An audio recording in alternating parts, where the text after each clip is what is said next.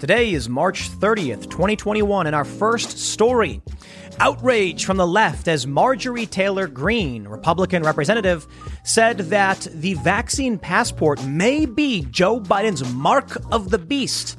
For those that are familiar with Revelations, the mark of the beast would be required for people to buy and sell.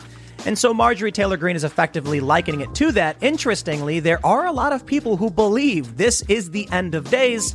I'm not entirely convinced, but I certainly think it'll be fun and interesting to talk about the vaccine and what people believe is happening. Our next story, Steven Crowder, one of the biggest conservative personalities on YouTube and in general, has been temporarily suspended from YouTube. He won't be able to post or upload, and according to TubeFilter, he's even been demonetized again. Crowder called this a shot across the bow. My friends, the purge is real. People are getting banned, and it's entirely possible even we do at some point. Our last story, a shocking video shows a man brutally assaulting a 65-year-old Asian woman while security guards just watch. One guard even walks over and closes the door as this woman writhes on the ground in pain with serious injuries, leaving many to wonder, why did they not intervene? Some say perhaps it's because they didn't want to get fired from their jobs, or maybe men are no longer interested in taking on liability for protecting others.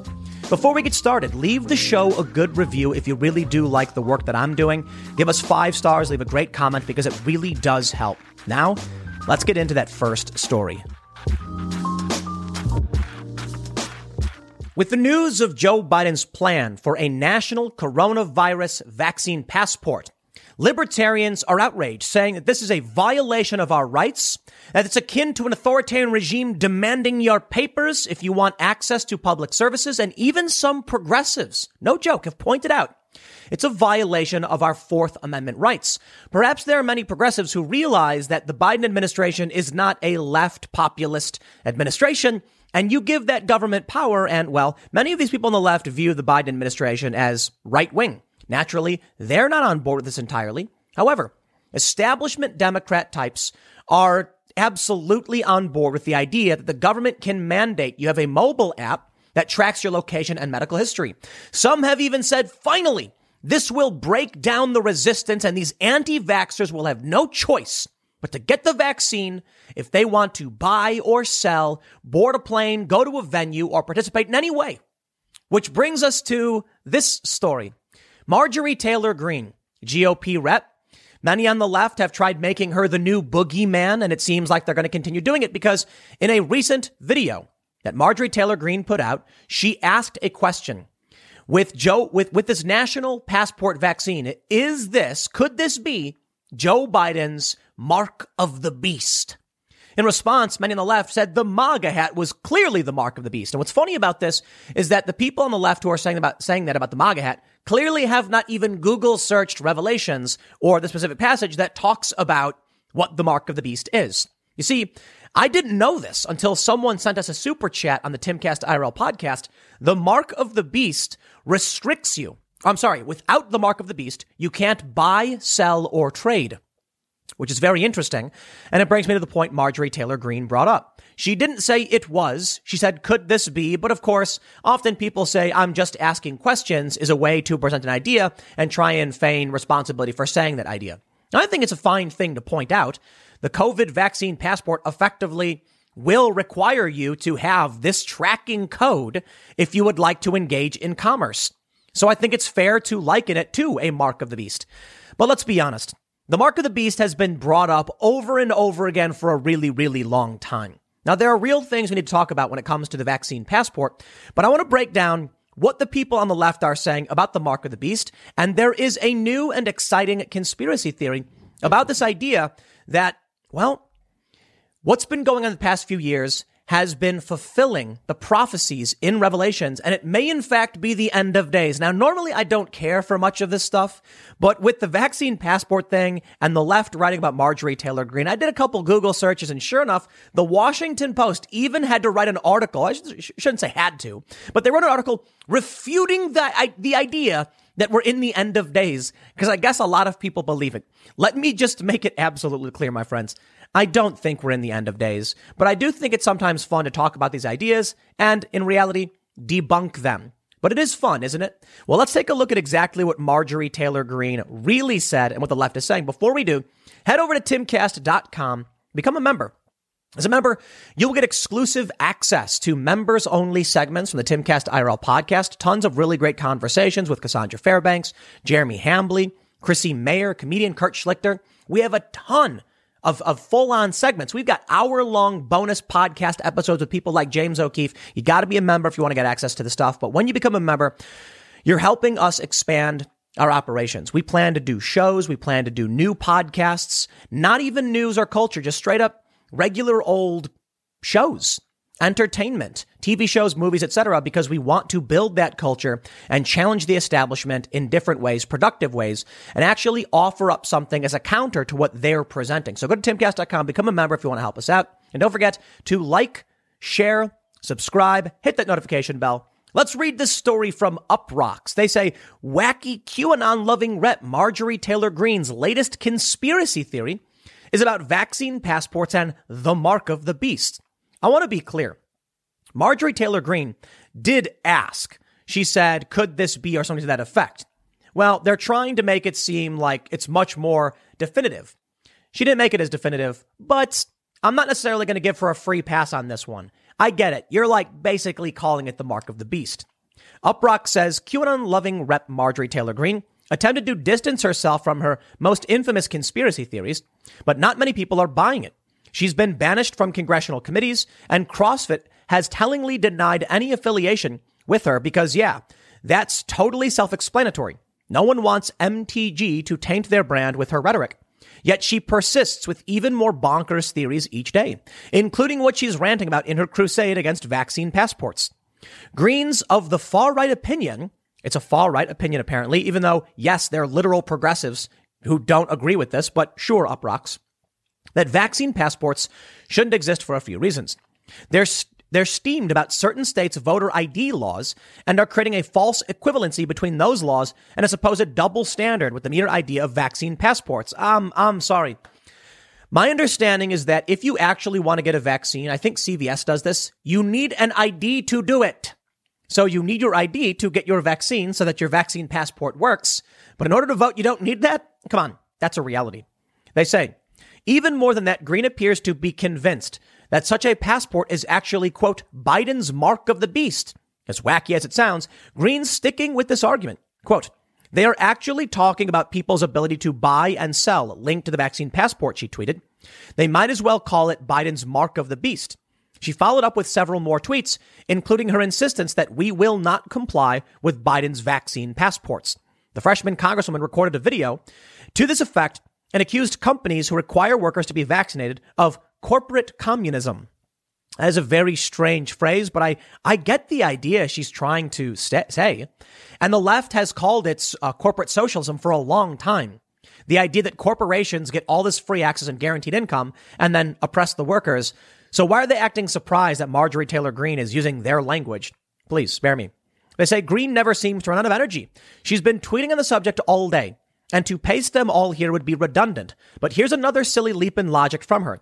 She's somehow trying to paint pro-choice Democrats as evil because they want to drop my body, my choice while urging people to get vaccinated. This lady is the master of mixing and matching unrelated issues. Or maybe the writer at Uproxx just doesn't understand logic, I guess. Marjorie Taylor Greene tweeted, the same people that support killing other people in the womb, claiming my body, my choice, are the same people demanding you must have vaccine passports, and it's not your body or your choice. I understand the point she's trying to make. If it's my body, it should be my choice whether or not I put something in it. Now, I don't necessarily agree that that has anything to do with vaccine passports. I think vaccine passports, in the bigger picture, are more of a Fourth Amendment violation.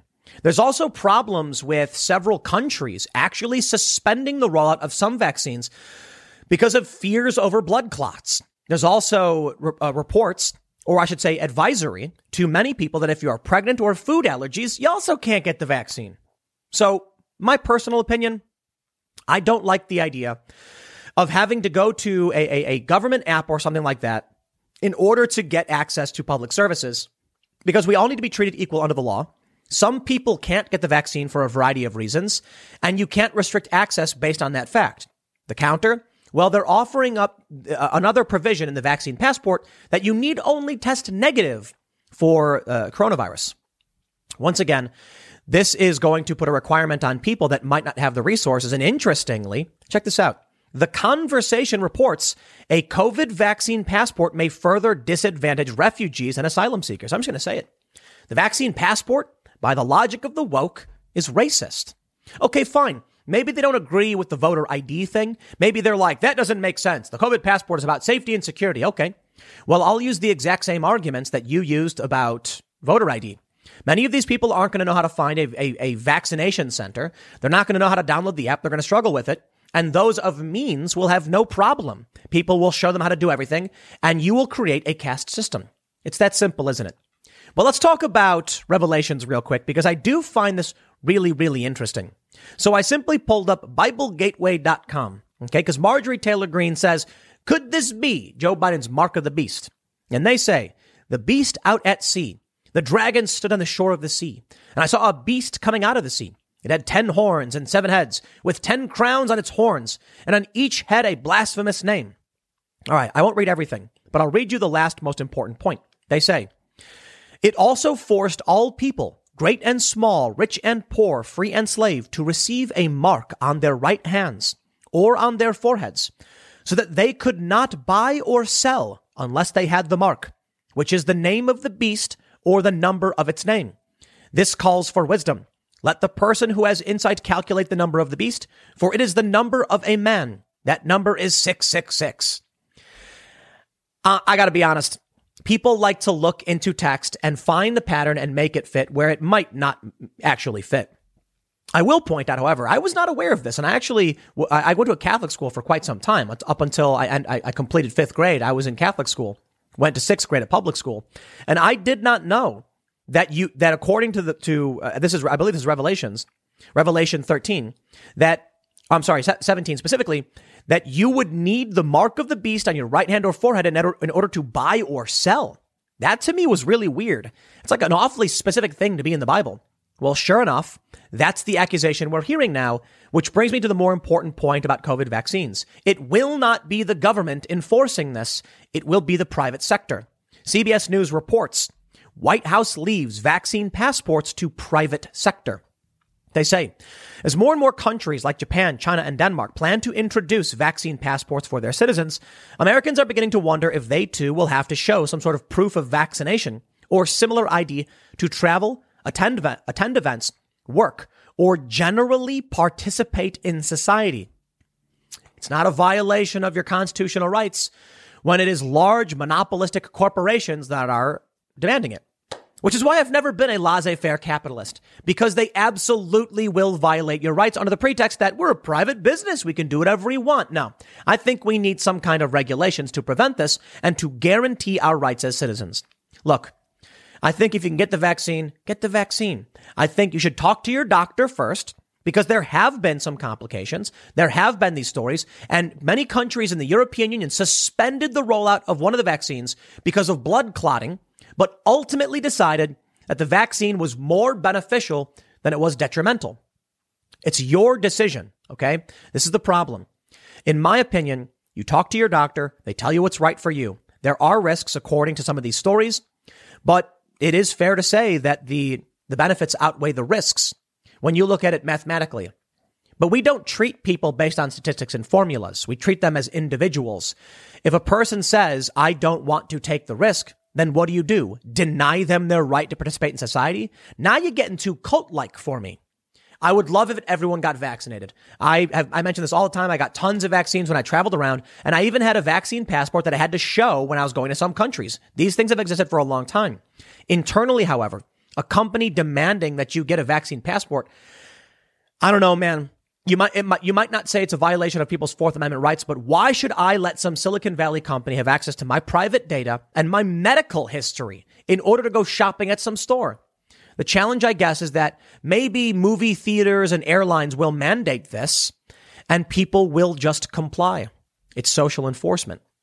CBS says there aren't many answers to this in the U.S. Although the U.S. has vaccinated more people than any nation in the world, But the Biden administration is making one thing clear. The federal government won't be the one issuing a vaccine credential or storing citizens' vaccination information in a database. That's a good thing. That's good. We don't want the government doing this. We have to be careful now what private companies do. All that matters is this. If people choose to accept vaccine passports and vaccination, then and the businesses allow them to do the vaccine passports, it will become normal. And there's nothing anyone else could do about it, because that's just it. Social enforcement is substantially more powerful than government censorship any day of the week. Now, whether or not people will actually support it, we'll see. Maybe many people will just be like, then I won't go shop at your store and I'll order online. Maybe. Honestly, I don't know. But I do find it very interesting with the government saying it'll be in the private sector and the general idea being you can't buy or sell unless you have this app. Well, then it kind of does sound like a mark of the beast, doesn't it? Okay. Here's what they say. Quote, "This is going to hit all parts of society, and so naturally the government is involved," Andy Slavitt, acting director of the Center for Medicare and Medicaid Services, said during a White House COVID-19 briefing. But unlike other parts of the world, the government here is not viewing its role as the place to create a passport, nor a place to hold the data of citizens. We view this as something that the private sector is doing and will do. What's important to us, and what's important to us, and we're leading an interagency process right now to go through these details, are that at some point criteria will be met with these credentials. Should private entities develop a vaccine ID system, it will be crucial to ensure that access to credentials is equitable and accessible, no matter what technology limitations a person faces at home, said Slavitt and White House Press Secretary Jen Psaki, adding that it should also be private and secure.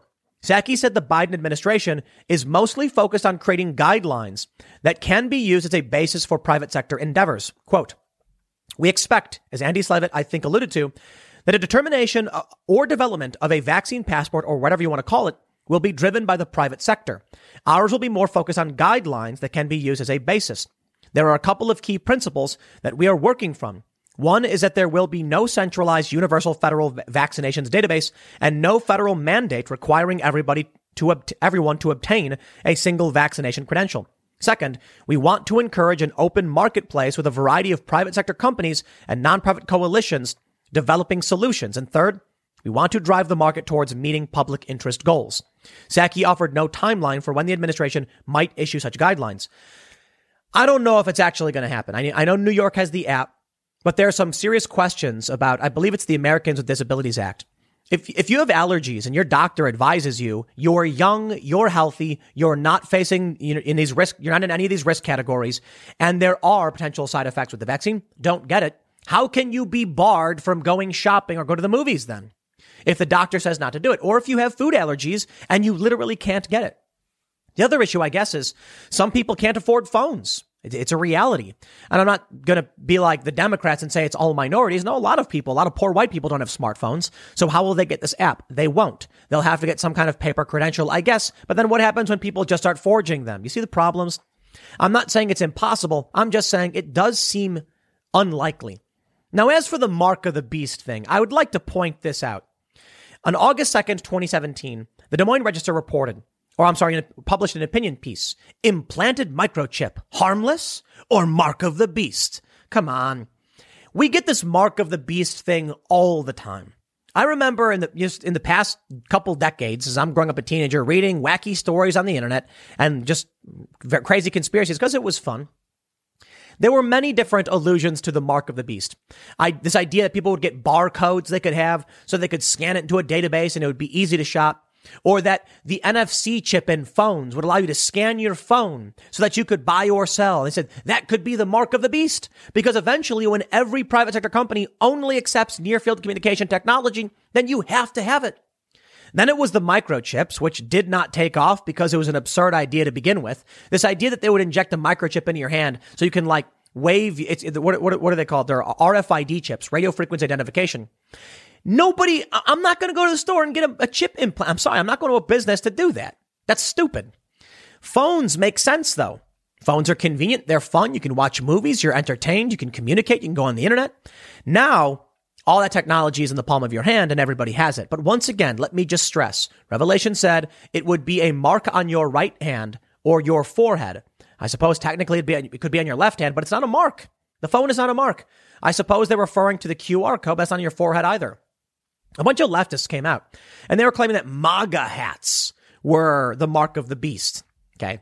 That's just their silly misunderstanding of what the mark of the beast is, because you, quite honestly, if you wear the MAGA hat, you're less likely to be able to buy and sell. You wear the MAGA hat, you walk into the wrong business, someone's going to kick you out. For real. They might even beat you up, because we've seen a bunch of stories like this. Now, most places, regular people will leave you alone and nobody cares. But certainly the MAGA hat is not the mark of the beast. That's stupid. Many on the left tried claiming that Donald Trump was the false prophet.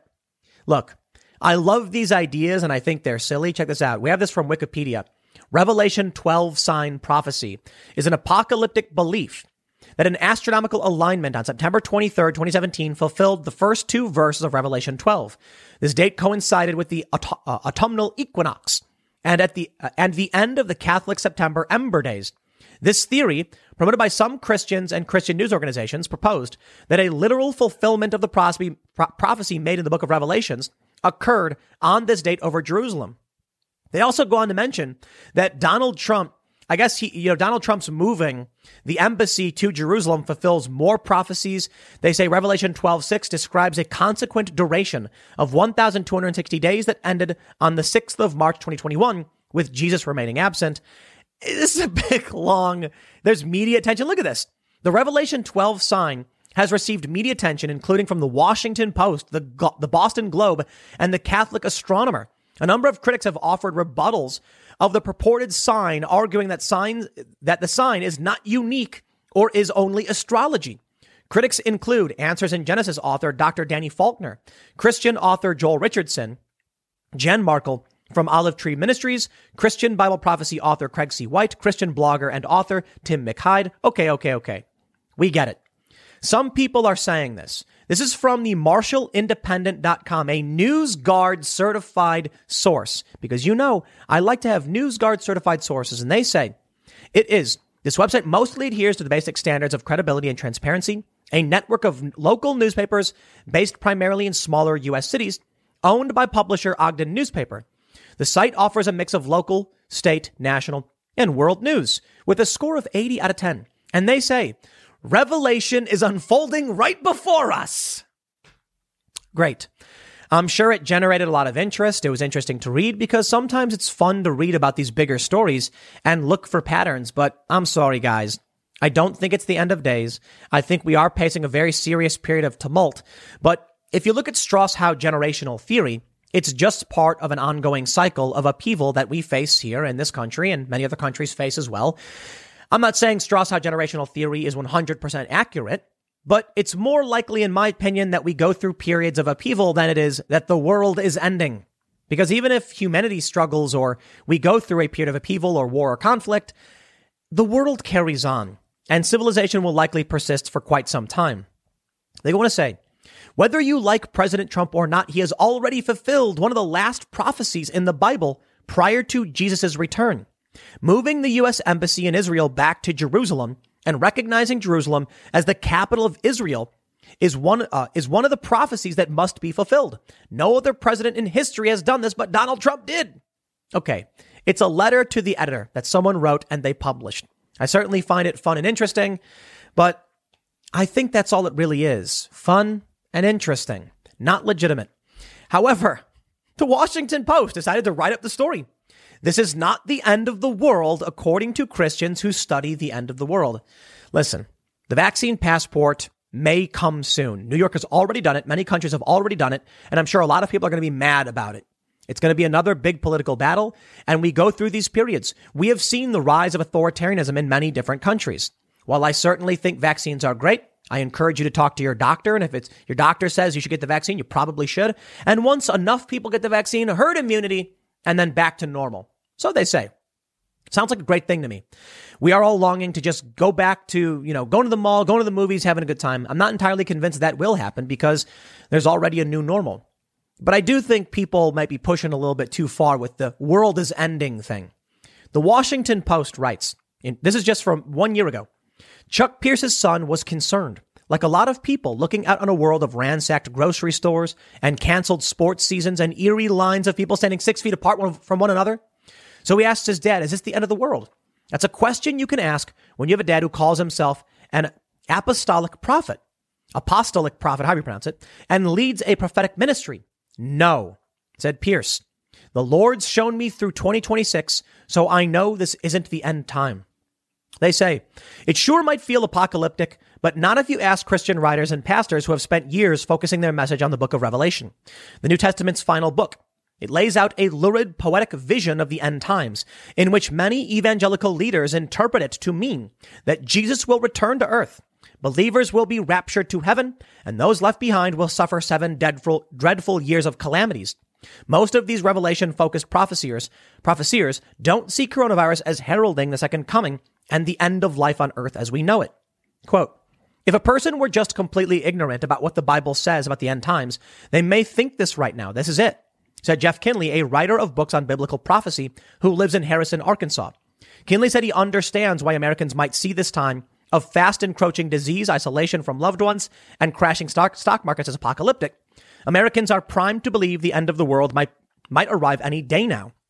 In 2010, 41% told Pew Research Center that they expected Jesus to return by 2050. Kinley pointed to Revelation 6:8, which forecasts death all over the globe by sword, famine, and plague. And Jesus' words about the events before the end times in Luke 21:11. There will be great earthquakes, famines, and pestilences in various places, and fearful events and great signs from heaven. I think he's referring to a future time. I don't think this is an actual fulfillment of that. Or maybe, let's be real. I'm not a religious person. I'm not very much into the Bible. But I think it's funny that they just easily dismiss this, saying it's probably something else. Maybe you assume too much. There have been earthquakes. There's been famine. There's been pestilence. And maybe you're looking for something bigger than it really is. I just want to tell you this. Again, I'll stress. I don't think the world is ending, guys. Sorry. Just keep working, having fun with your family and making money and go about your business. I do think the conversations are fun and interesting. But when it comes to the news, when it comes to civil war, when it comes to revolution, I've personally seen some of these things. I can tell you, people always expect it to feel and be bigger than it really is, probably because of movies, because of storytelling. It's not the case. I've witnessed civil unrest, separatism, revolutions, and I got to tell you, sometimes quite boring. I've been to many of these places where we have seen some of the biggest stories of the past decade or longer. I was in Ferguson during the riots, the Michael Brown riots.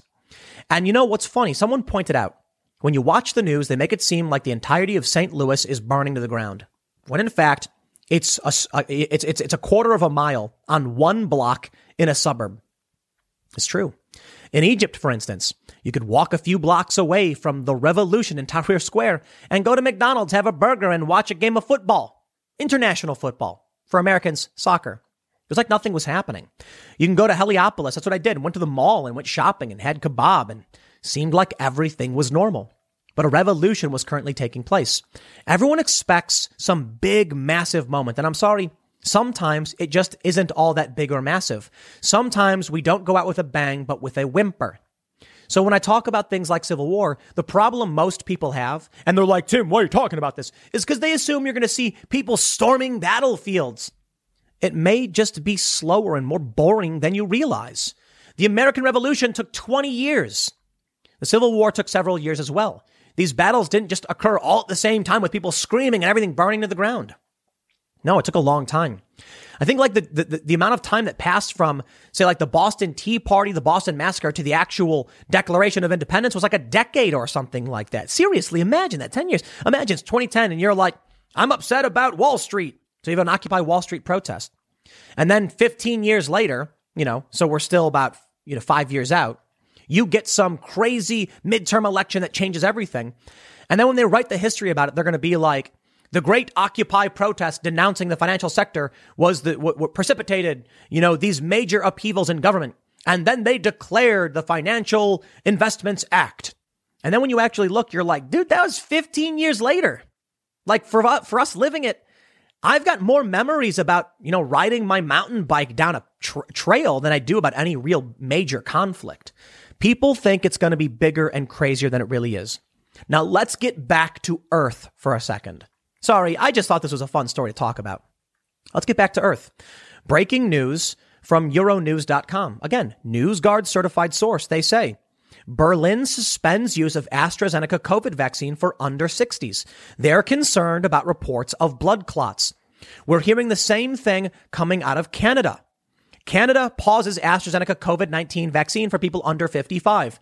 And many other countries in the EU suspended this, but decided the vaccine benefits outweigh the risks.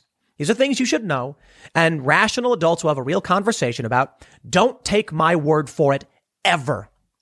Talk to your doctor. Check with the CDC and the government, because I can't tell you what's right for you. I can only say this. A large amount of people have gotten these vaccines, and they're overwhelmingly fine. But you look to the media, and I want to remind all of you, the media's goal is to scare you and to generate viral articles. If you get 100,000 people vaccinated and there's 10 people who got sick, the media will make sure it's the only thing you hear about because it gets them clicks.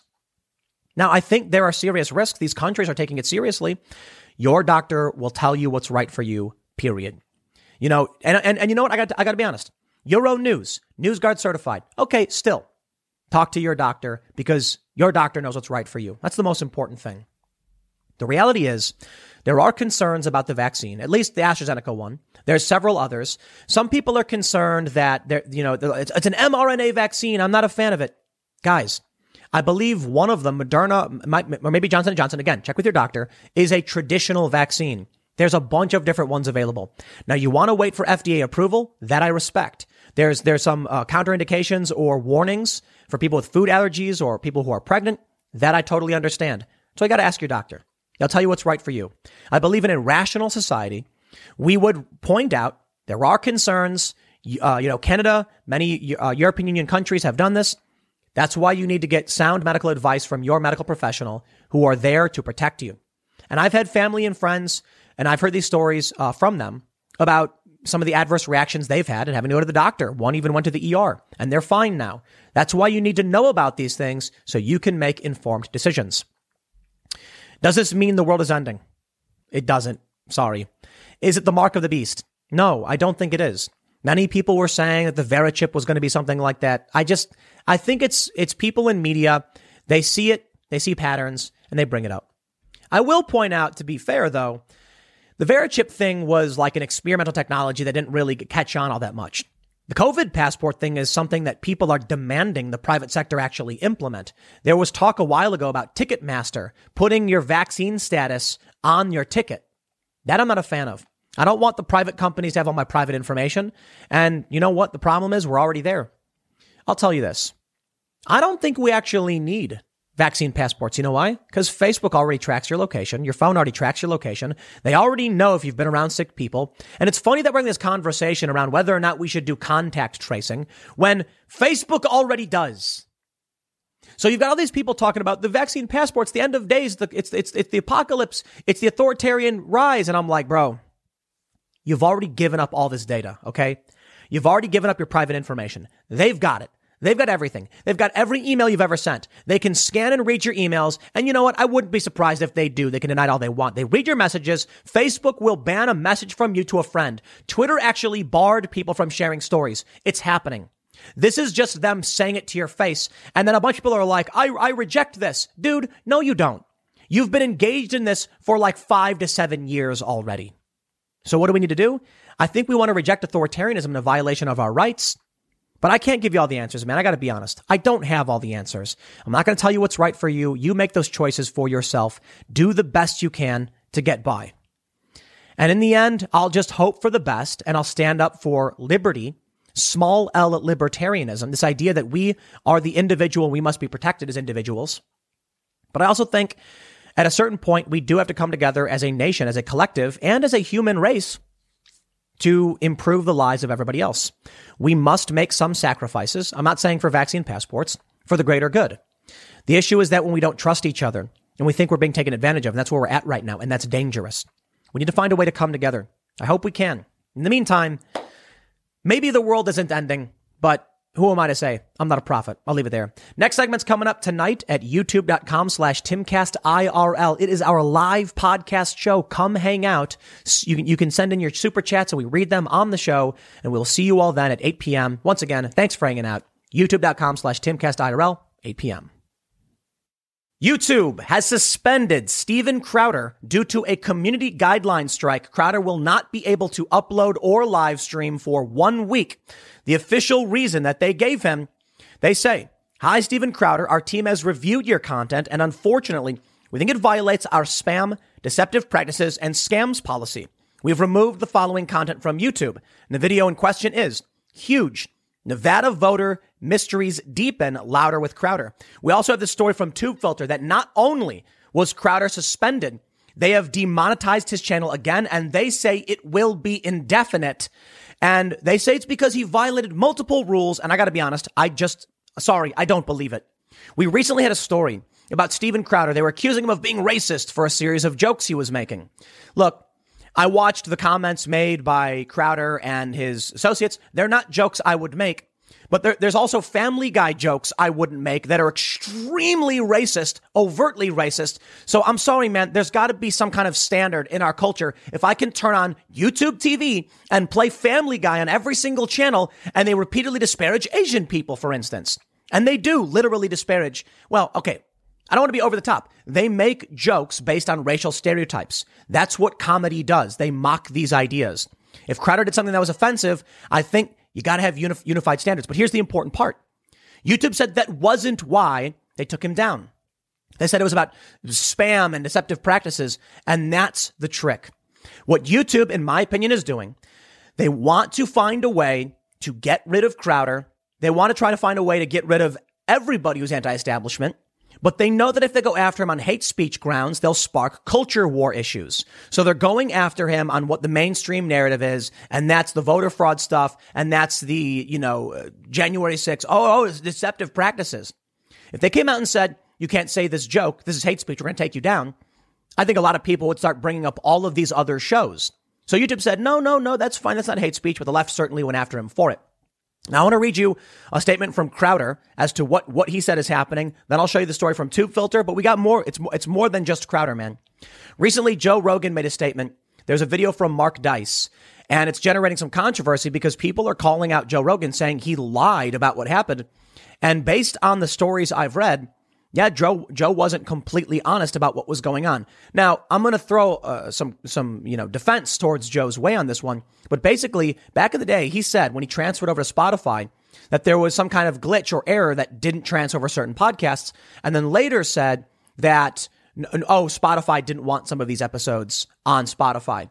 However, I've also heard that he said he never intended to fully port over every single episode. It's very confusing. I want to make sure I read the story because I got to be honest with you guys. Look, Steven Crowder does tremendous good in terms of fighting the culture war, defending free speech. While I certainly disagree with him on maybe some of his jokes, but that's fine. I think he's doing comedy, and that's my opinion.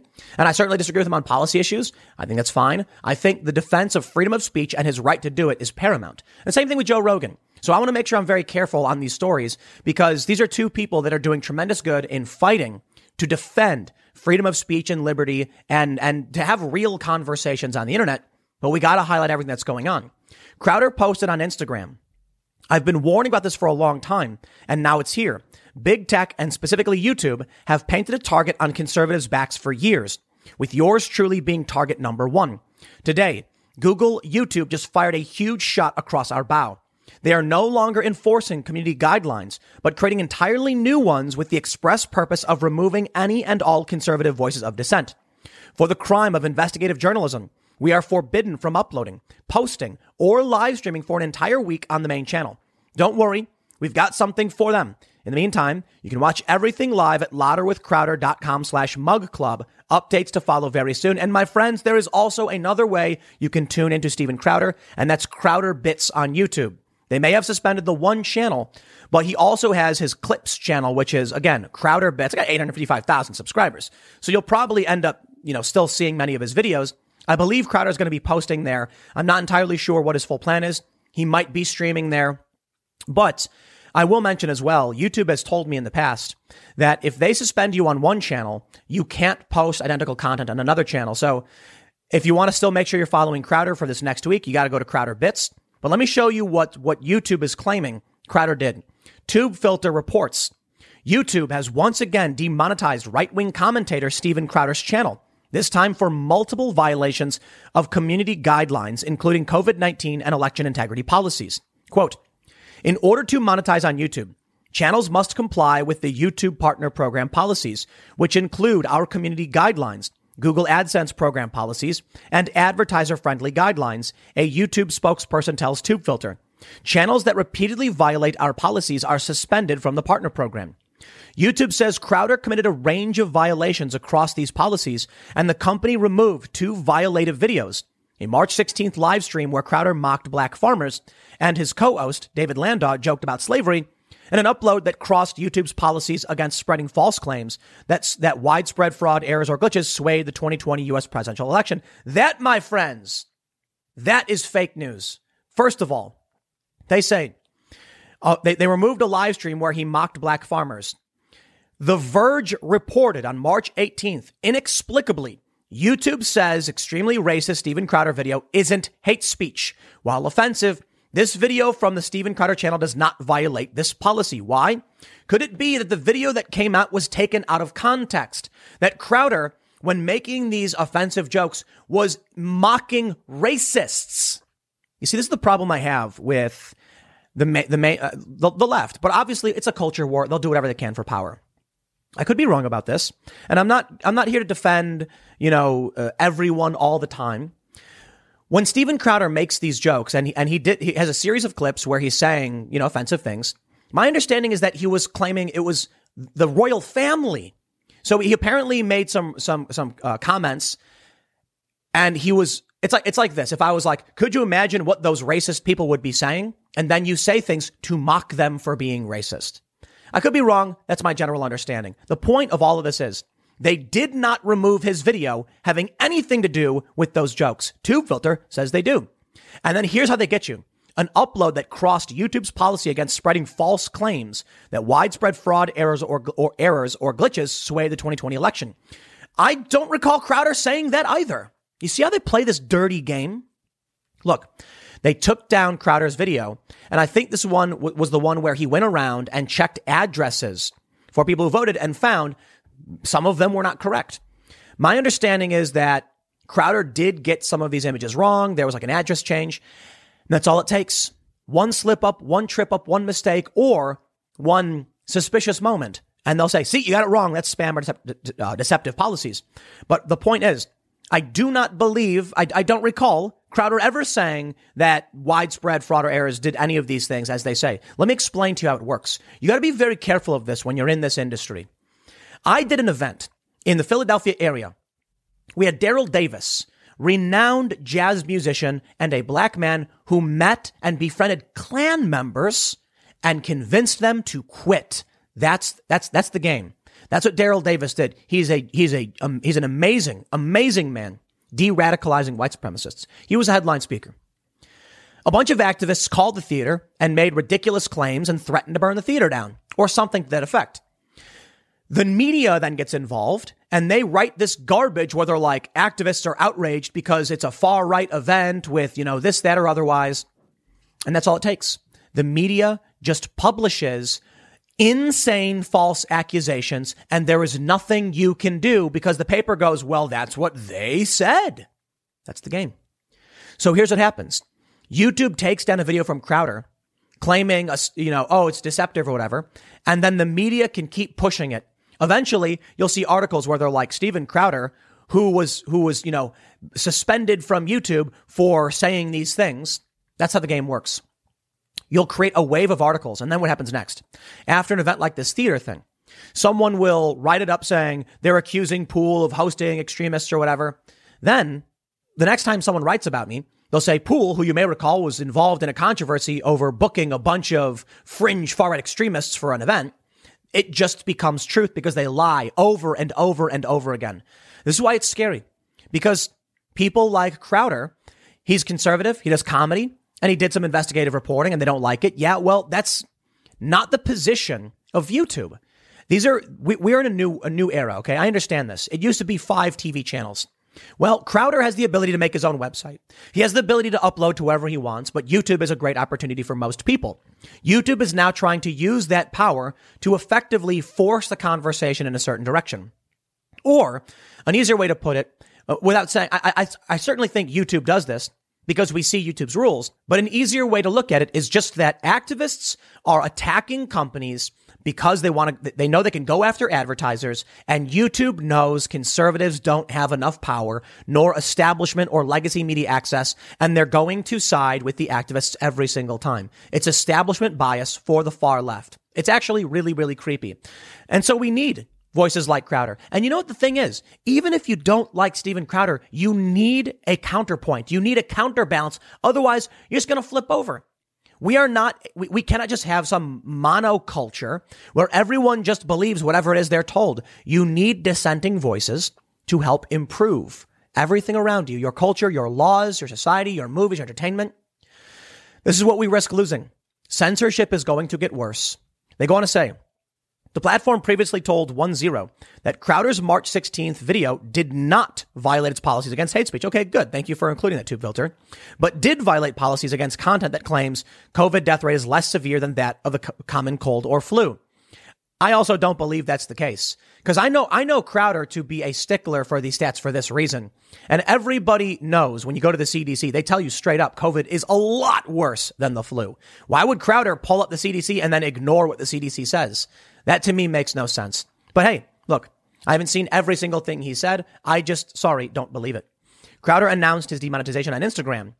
They say Crowder was originally removed from the partner program in June 2019 for repeated racist and homophobic harassment of former Vox journalist Carlos Maza. I love how they do this.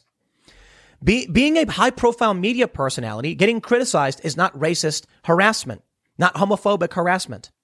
The issue with that instance, it was very similar. Carlos Maza, he was a personality for Vox. Now he does his own channel. He would call himself names. He would say, this is what I am, and be self-deprecating to make a point. Crowder used his own language against him. I got to say at a certain point, Steven, you know what they're going to do with these out of context clips. But I guess it doesn't matter if you know they're going to do it. You shouldn't just change the way you do humor and the points you're trying to make because you know they're manipulative. And I think Crowder's got his red line. He won't do it. Crowder wants to make a joke. He wants to use their language and mock them. And he wants to be offensive, or and I don't mean offensive like purposely, attacking people. I mean like offensive as in doing comedy that's edgy.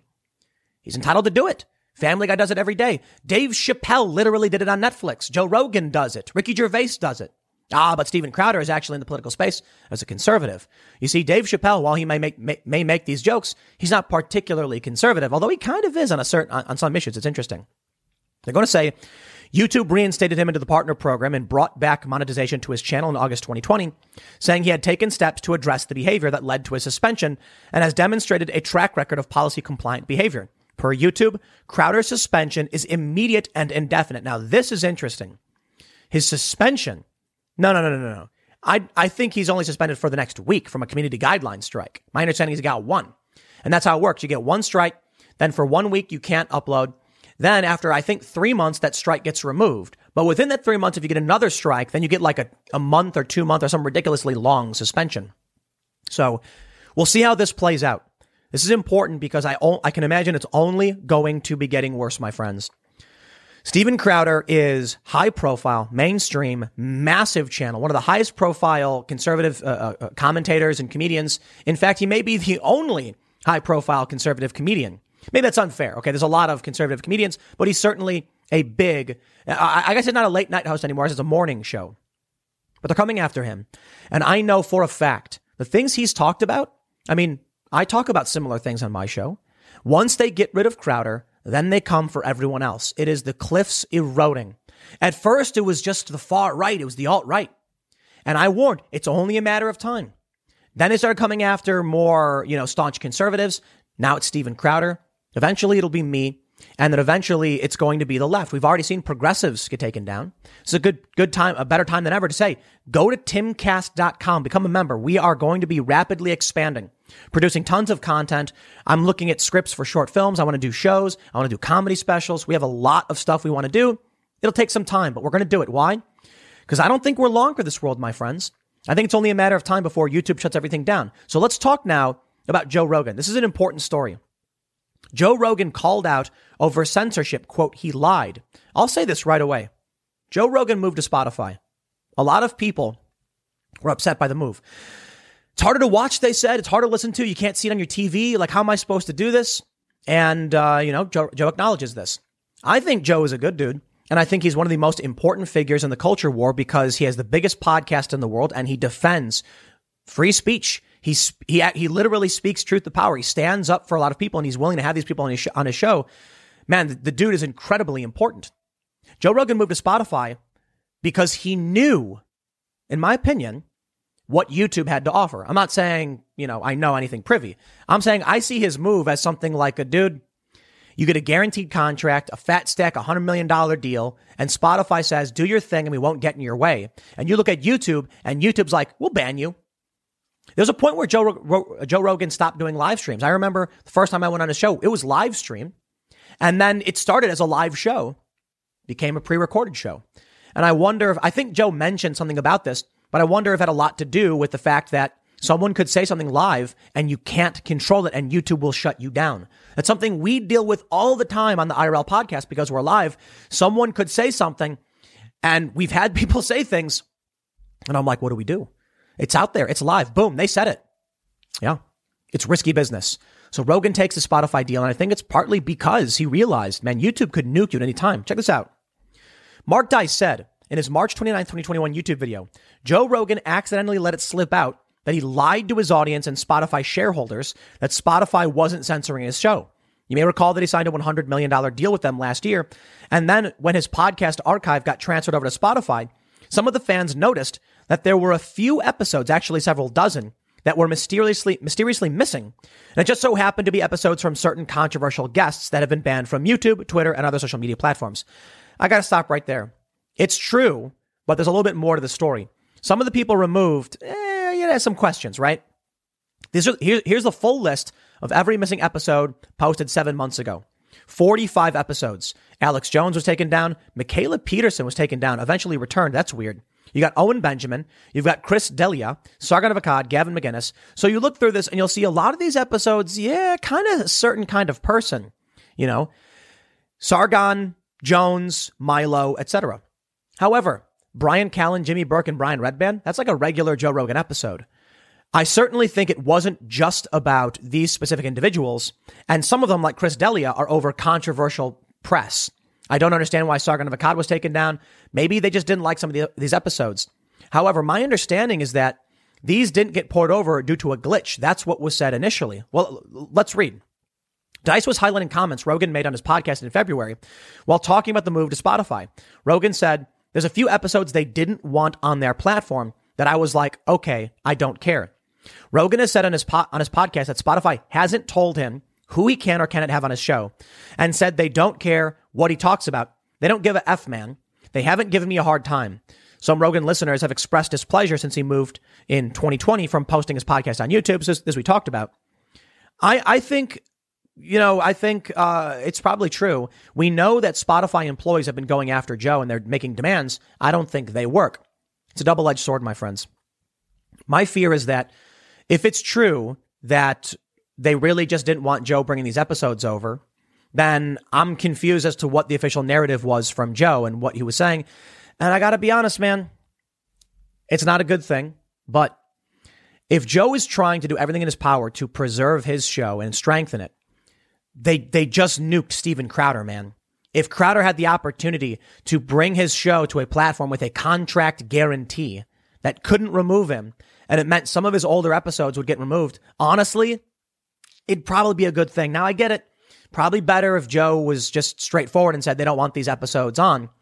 That's why Mark Dice brings up the shareholders thing, because the stock for Spotify skyrocketed once they acquired the licensing deal for the Joe Rogan podcast, the exclusive deal. Joe should have said outright. But I also understand, I get it, man. There's a difficulty here. Joe wanted to do everything in his power to maximize his ability to keep doing his show. And you guys got to understand it's a very, very important show for, freedom loving individuals who want to have real conversations, who want to challenge the system. And Joe has had Alex Jones and Tim Dillon on his show. I believe that was on Spotify. That's very important. Dice said of Rogan, he lied to cover up for things that a company that you work with or work for did to him. Maybe that's fair. Joe should have been more honest with his audience. I think about the bigger picture. I'm not super concerned necessarily about whether or not a handful of episodes were ported over. I think it's bad. I really, really do. My biggest thing is like, okay, that's not good. Joe Rogan's podcast has to continue. These conversations need to have this platform. It's like one of the last bastions in terms of mainstream content that's being promoted and propped up by the establishment. The fear, however, I guess, that you can't shake is that because of this, Joe can come out and say they're not screwing with him. But we've seen the activist protests. We've seen them make demands. And what if Joe is just saying, oh, they're letting me do whatever I want. Trust me. Are they? I'd like to think so. I do. And so long as the show continues and these conversations still happen, it's better than nothing. So I can only say this. Maybe there are some conversations you won't see ever again with Joe Rogan. Maybe there are certain ideas that have become too taboo and they won't bring these episodes over. I highlighted the list because like Chris D'Elia was not being banned because of anything he said. It's because of who he is and the controversy around him. I'm not a fan of any of this censorship. All of these episodes still exist on a bunch of archived platforms, and it is what it is. For the time being, whatever is going on with Joe Rogan's podcast, it is still a massive, massive net positive for those who believe in freedom. We should absolutely be critical of any deception, lies, or censorship. But Joe Rogan's show is still very important. And I got to say, man, nobody's perfect. And maybe I'm giving a bit too much room, or I'm being a bit too defensive of Joe, but I know the guy. And I genuinely think he is trying to do the right thing. And I genuinely do not believe he is doing it just to benefit himself. The guy is rich. Okay. Like, come on. He's been rich for a really, really long time. This deal with Spotify secures a position for him. Maybe it might pull back some things he's allowed to say, but YouTube won't be able to ban him or take him down. Now, some have argued YouTube wouldn't do that anyway because he was too big. Perhaps. I think Steven Crowder needs some strong deal like this as well to guarantee no matter what happens, he can't be taken down. Of course, Crowder has Mug Club, his own private platform. Perfect. I also have timcast.com. New website will be rolling out soon. New features. It's going to be epic. Probably going to be some bumps along the way, but we are going to do everything in our power to make something truly incredible. Original shows, original movies, original short films, all that crazy stuff. And it's going to be weird, low budget, but budget enough. Maybe you guys have seen my music video, Will of the People. I thought it was amazing and really, really well done. I'm a fan of my music, so I wrote the song. I think it was great, and I think a lot of people really enjoyed it. And if you thought the quality was good, I've been hearing great things from people on the left, people on the right. People on the left who hate me are like, man, it's actually a pretty good video. Then I think we're going to be able to hit this one out of the park, and we're going to make stuff that's going to be epic. We have to do our own things, protect ourselves on our own platforms, because it's only a matter of time. So Crowder is still up at Crowder Bits. And you can go to louderwithcrowder.com/mug club to watch his content. And that's a way you can support him because look, again, you might not like him. You might not like his jokes, but you still need to recognize you need the debate. As for Rogan, look, man, I'm never going to be mad at this guy because he's been having so many important conversations. And if the only thing ever is that we got to have that conversation with Jack Dorsey and Vijaya Gadde, which still to this day, I keep getting hit up about interviews, like they want to talk to me about it, the importance of censorship in this conversation. Joe Rogan did not have to do that and open himself up to these kinds of controversies. I think he's doing legit stuff. Joe Rogan had on Abigail Shrier, who talks about transgender issues. This is some bold and brave stuff, okay? So my respect to Joe. I know him. I consider him a friend. He's a nice guy. Maybe I'm just offensive for that reason, but I think his show is very important. If it's true that, these episodes are getting removed, it's a bad thing. It is. But I still think we need to be like, encourage Joe to do good, have these conversations and keep doing what he's doing. Recognize the bad, but take what we can get, man. As for Crowder, he needs to have something like that as well. Some kind of deal that protects him. So anyway, I'm beating dead horse. I'll leave it there. Next segment's coming up at 1 p.m. on this channel. Thanks for hanging out, and I will see you all then. A shocking viral video is sweeping across the internet. It's security footage showing a 65-year-old Asian woman, apparently on her way to church, being randomly and brutally beaten by a man in broad daylight on a public sidewalk. The security footage came from a building where there were actually 2 security guards. Security guards stood there and watched this man brutally beat the woman. And then one security guard walks up, closes the door, and does nothing to help this poor woman who is left with fairly serious injuries, a fractured pelvis, as she writhed in agony in the street. Now, many on the left have been talking about this movement, Stop Asian Hate. Strangely, they've been protesting white nationalism, as if white nationalists all of a sudden are going around attacking random Asian people. As far as I know, that's not necessarily the case. I say necessarily because absolutely there are hate crimes against Asian people, and absolutely white supremacists do it. I just don't think the cases they're focused on have anything to do with white nationalism. In this instance, for example, I don't see conservatives or moderates talking about the race of the individual who beat this woman. I certainly see everyone talking about the race of the woman who was beaten. She's Asian. It fits that narrative. The issue here is that the man who beat her was a black man, and it appears that these security guards may have been as well.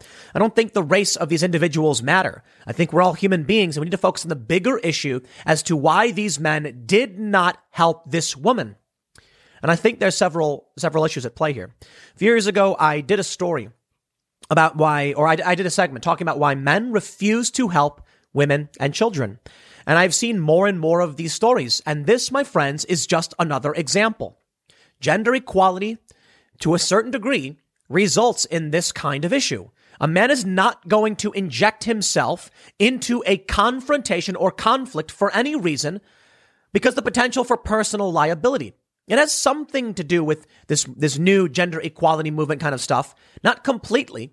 It has a lot more to do, in my opinion, with litigation, liability, what you may be sued for if you intervene. You may become liable yourself. You could get your company in trouble and you'll probably get fired.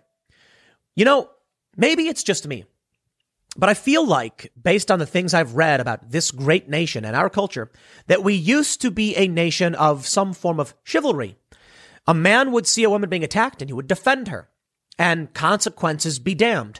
Perhaps you might get in trouble, but I think most reasonable people would say, hey, listen, if you intervene to help this woman who's being brutally beaten, we're not going to hold it against you. But now we do. There are many stories about this. In fact, here's one that I covered a long time ago that I think is important to actually bring up. Good Samaritan speaks out. I was jailed for doing good. Carl Neal was jailed for 6 years after punching a drug dealer who was attacking a woman in a Nuneaton street. It's a true story. It's from Coventry Live. This man, 6 years in jail. That was his sentence. Why? He saw a drug dealer choking a woman and he punched him in the face. Unfortunately, the drug dealer got severely injured, nearly died. And that means you have to go to prison. Let's read this story about what happened with this Asian woman. And I want to show you exactly what's going on with, I got to be honest, men do not want to intervene to protect anyone anymore. Not every man, not everywhere, but it's becoming worse. It's been almost 3 years since these past few stories I covered. And I got to tell you, I'm not surprised to see the exact same thing happening. Here's a story from the Daily Mail. An Asian woman was on her way to church.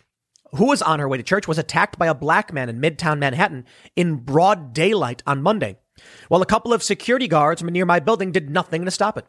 Surveillance camera footage from inside the building, where at least 2 guards were on duty, captures the moment a man randomly kicks them into the ground before viciously stomping on her head and face at least 3 times. Despite the attack being both vocal by the suspect and the victim screaming, nobody came to her aid, despite her being kicked in full view of those in the neighboring building. Interestingly, we have a photo of what appears to be, they say the suspect was caught clearly on surveillance camera. One of the men appeared to be busy opening up packages while the attack was ongoing. At one point, a second security guard could be seen closing the front door to the premises where the pair were working, completely ignoring the woman who had just been the victim of a savage assault. Neither decided to chase after the suspect, who was still being hunted by police on Monday night. The unidentified suspect allegedly hurled anti-Asian statements as he punched and kicked the 65-year-old woman on West 43rd Street near 9th Avenue just before midday, according to the NYPD. My friends, we are becoming a dull people. We're a silly people. We're also dull. It is silly, in my opinion, that there would be a man brutally beating an elderly woman, and these security guards, I mean, they're not just random guys, they're literal security guards, did nothing. Now, to me, that's absolutely silly. But I think the bigger picture here is that we are becoming dull. Dull in terms of our sharpness, our strength, our attitudes. We used to be, at least when you look back at history, a nation of people who were willing to cross over that ocean, risking life and limb, and many people dying on these boats, just to land on a shore with nothing. There's some trees, start building. That's the plan. Pioneers, colonists. These are people that are frowned upon by the modern left. We actually still have, to this day, people who are willing to engage in this. And funny enough, it's illegal immigrants and many asylum seekers, though most of them are not actual asylum seekers, but there are asylum seekers. They travel over mountains, riding on train tops, walking through miles upon miles of desert to come and find that American dream. Yet we here in the United States take this all for granted. That's what's absolutely insane to me about all of this. I think about the stories of these illegal immigrants and their willingness to risk everything just to get to this country. They would die if just for the chance to be here. I respect it. I really do. Now, I don't like the illegal immigration and crossing the border because ultimately it's going to cause harm for everybody. And we don't want people wandering through the desert because they could die. There's a better process. But these people are willing to take that risk. These security guards, they're not willing to risk anything.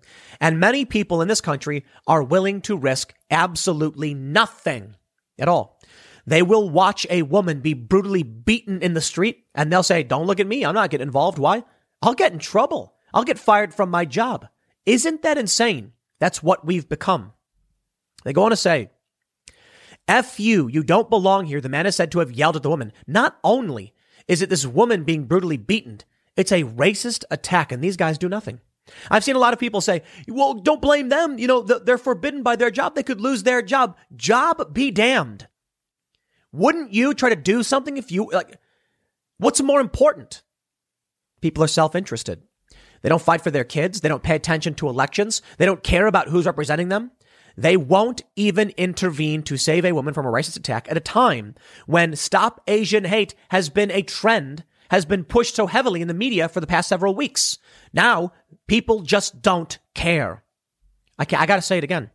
These security guards watched a woman be brutally beaten, seriously injured in front of their building, and they did nothing. It's amazing. The woman was taken to NYU Langone Hospital in stable condition, having suffered a fractured pelvis. The suspect was also caught clearly on surveillance camera as he walked away from the scene and appeared to be wearing distinctive blue pants, a maroon scarf, and a beige cardigan. The NYPD's hate crime task force is now investigating the incident. The man appears to be wearing distinctive. So here's the photo of the guy. It's about all we can say about it. But let me show you. Let me show you some stories. I'm going to take you back in time and talk about a problem that is only getting worse. I mentioned this, as I stated earlier on, but I did a story about this a few years ago, why men are refusing to help women and children. And I think we can expand upon this and say it's only gotten worse and the incentives have only increased. The incentives are for men not to intervene to protect those that they're typically supposed to protect. Let me tell you something that's kind of sad and kind of funny. I got some chickens recently. They're babies. Well, they're not completely babies, but they're very young. They got all their feathers. They're going out doing their chicken thing. And we built this big fence caged, thing around them. And we even have smaller little chicken houses inside because we need to protect them. We don't have roosters. Trust me, this is very, very relevant. We don't have roosters. And the reason is they're just too loud. Because we don't have roosters, we've had to build a very secure, reinforced pen to protect these chickens because they'll be killed. I mean, already a raccoon is trying to break in and kill the chickens. What a jerk. It's funny. The reason I bring this up, I was told that if we had a rooster, just one, we wouldn't actually need the bigger enclosure with the fences because roosters protect their chickens. Roosters go nuts and risk their own lives. Isn't that pathetic? No, I mean, it's amazing for the chickens. But you mean chicken, which is synonymous with being a coward. The rooster will risk more than an adult American male to protect those that are weaker than them. That makes me laugh. I have to look now to a literal chicken society to point out where the males will run full speed and attack a predator and help warn the chickens to run to safety. It's remarkable. It's remarkable, isn't it? We are a complex a complex species. We have very interesting social dynamics that don't exist in the overwhelming majority, 99.99% of the animal kingdom. Now, other creatures on this planet have social structures, but we're very different. We are. Men tend to be larger, tend to be more muscle mass, more bone density. And let me put it this way. There's if you have, I was going to make a Fallout reference, but I'll just go straight to the point. 100 men and 100 women and 99 women die, your society is in very serious trouble because now you can only have one baby every 9 months. But if you have 100 women and 99 men die, you're worse off, seriously worse off.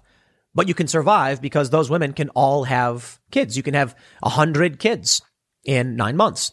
So your society can survive. It's why it's so important that men protect women.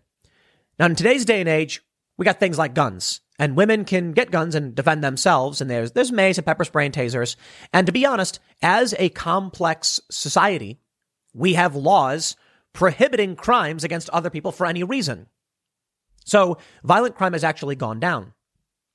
Maybe because of this protection, because we live in such a foofy and pampered society, men no longer need to protect women. And because we've populated this planet as human beings to a very great extent, there's no real risk in the flourishing of a society that does not actually have their males protect their females. Maybe, and I'm going to be completely legit, honest here, it's an obsolete, archaic social construct that a man should protect a woman. But I got to say, maybe a woman should protect a man. Maybe a good person protects another person. Now, look, if the average height and mass and bone density of a woman is lower than that of a man, then I certainly would expect 2 strong, strapping security guards to run out to help this woman, and they didn't do it. That is human society. It's sad, really. Here's the story from Coventry Live. This is from March of 2014. They say, a dad who punched a drug dealer to stop him attacking a woman, says he was jailed for too long for doing a good deed. Good Samaritan Carl Neal was given 6 years after he stepped in to help, flooring the dealer with a single punch, which almost killed him. In a letter written to the Telegraph from prison, he says his sentence was excessive and he questions what he should do in the future if he sees someone being attacked.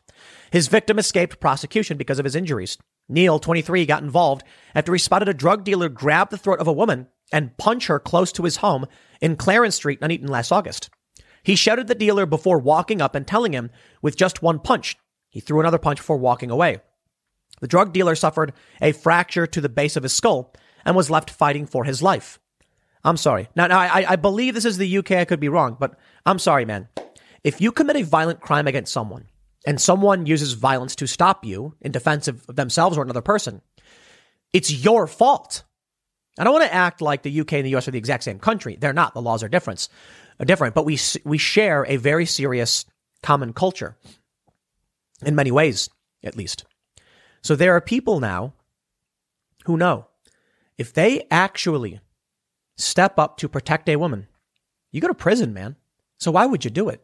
And that's exactly what we see. This is the story I had covered a couple of years ago when it came out. Fashion chief executive who was attacked by 6-foot Northern Line tube passenger slams 2 white middle-class men after they walked into next carriage and left her to defend herself.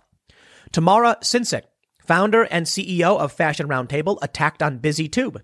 Mother of one kicked and threatened by an unwell 6-foot man as passengers fled. She has slammed 2 white middle-class men who left her to defend herself. And what do you expect? You think I'm going to risk liability to myself? You wanted equality under the law? You got it. It doesn't matter if I'm 6 foot tall. It doesn't matter if I'm muscular. It doesn't matter if I have more bone density or more muscle mass. It doesn't matter. You are on your own. I remember the story from, I think Luke Rutkowski was telling me. You guys know Luke. He was on the IRL podcast for a little bit. He's out traveling around. Who knows what he's doing? Luke, where you at? He's in Florida, actually. But he was telling me he interviewed this guy in New York who was being attacked. Or I'm sorry, there was a guy with a knife attacking people. So this guy intervenes and stops this man and gets stabbed himself. And the police did nothing. They just watched. Why should anybody do anything to intervene to help another person when you could actually be the one facing liability? And that's what's been happening. It's what will happen. Take a look at this. From the Daily Mail, just 1 year ago. It's 29th of January, 2020. Too scared to help. Bystanders refused to carry out CPR on man who had a heart attack and died in Sydney's Chinatown over fears he had the coronavirus. I get it. You're scared.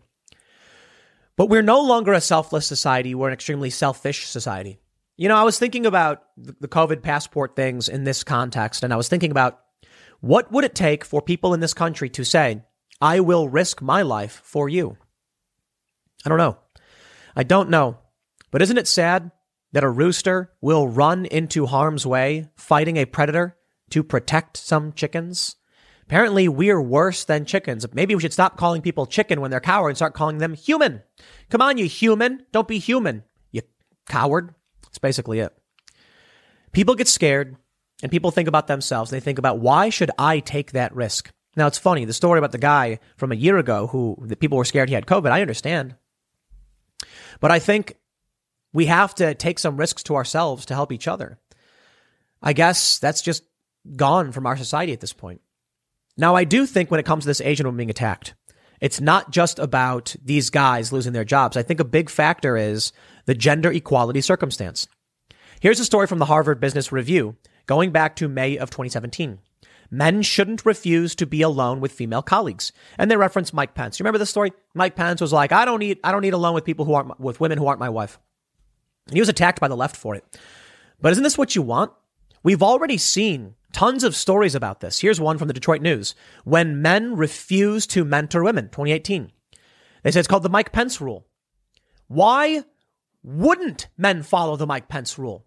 You go into a room and close the door, and now you're going to get in trouble because it's always the man's fault. Think about it. If a man and a woman are equal and they both go into a room, couldn't the man say the woman assaulted him? Doesn't work that way. Another example I've given in the past is this. Very simple. What do you think would happen if you were in your job and one of your buddies, a guy, you're a guy. Let's say you're a guy. Let's say one of your buddies walks up. He's a guy. And you go, geez, Rick, you've been working out. You're looking cut, man. That's a great outfit, by the way. You look good. Geez. Looking great, man. Pat him on the shoulder and say, wow, you've been working out. You're looking good. Regular old compliment. I don't think it's a big deal. In fact, you can take a look at like sporting events where guys slap each other on the butts. Doesn't mean anything. It's not sexual. It's not harassment. It's just, guys being guys, I guess. Maybe you don't like it, don't agree with it, whatever. It happens all the time. A guy walking up to his colleague and being like, patting him on the shoulder and be like, you're doing a great job, man. In this suit, you look fantastic. You're looking great. Now imagine it's a woman. And she walks in and she's wearing a very nice outfit. And he goes, woo, Diane, you've been working out? You're looking great. That outfit, and he pats her on the shoulders like, yeah, you look good. Totally different context. Now, some people have said, Tim, that's still inappropriate to say to a guy. I don't think so. A guy being like, geez, man, that diet's paying off. Let's lighten the load. Let's lighten the load a little bit. A guy sees a guy walk in and he's like, woo, Rick, that diet's been paying off. You dropped a ton of weight. You're looking great, man. That's an outfit. That a new outfit? You got your hair done? Man, respect. Say that to a woman, see what happens. Grab her on the arm, see what happens. You will get in trouble in 2 seconds. Now think about what happens if a woman does it to a guy. A guy walks in and she goes, wow, Jim, you working out? You're looking great. Great suit, by the way. You get your hair cut too? Totally fine. This is the problem. Guys are walking on eggshells and they know it. This is not gender equality. It's only making things worse, I suppose. I'd imagine, and maybe I'm wrong, that if it was 40, 50 years ago, and somebody was brutally stomping at a woman on the street, people would rush in and intervene. Now, 40 or 50 years ago, I guess, 70s. You go back a little bit further, and depending on the race of the individual, and yeah, probably still bad. So it makes me feel like there was this golden age where people actually did care to help others, and we were past the civil rights era. Now, you take a look at where we're at, and it's only going back to the way things were. People won't intervene to help you. People are tons and tons of leftists are racists and pushing these racist policies. Men don't want to be in the same room with women.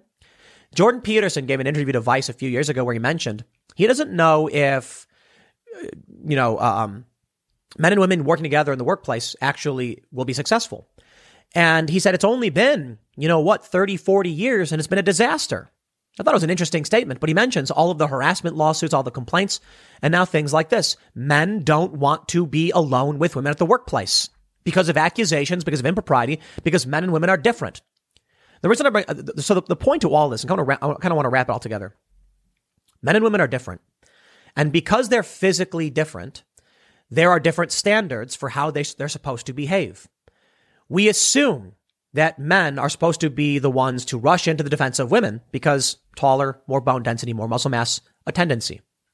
They won't do that anymore. But men will still be held to that standard if they're alone with women or act inappropriately. You see how this works? I think it's just the fall. It's a big collapse. That's what it feels like. Things don't make sense. Nobody cares about anybody else.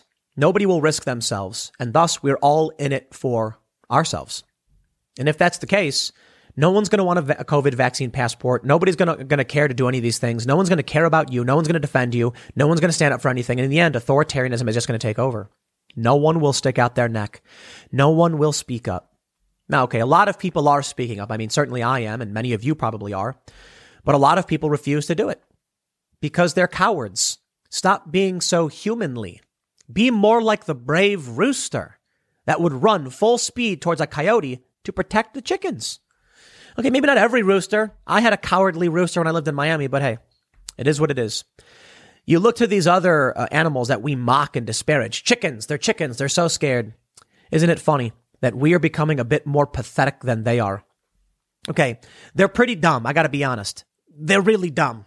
Like, chickens are really dumb, and they're really good at finding ways to get themselves killed. Okay, humans aren't that dumb. We're actually extremely smart. I get it. But it's because of that we're facing a backfiring.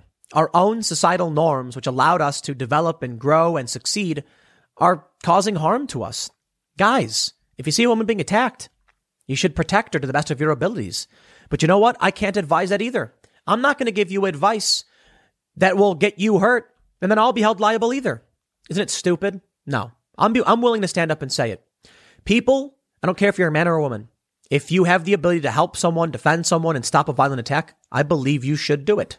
But you know what? The responsibility is yours. What's right for you, that's your decision.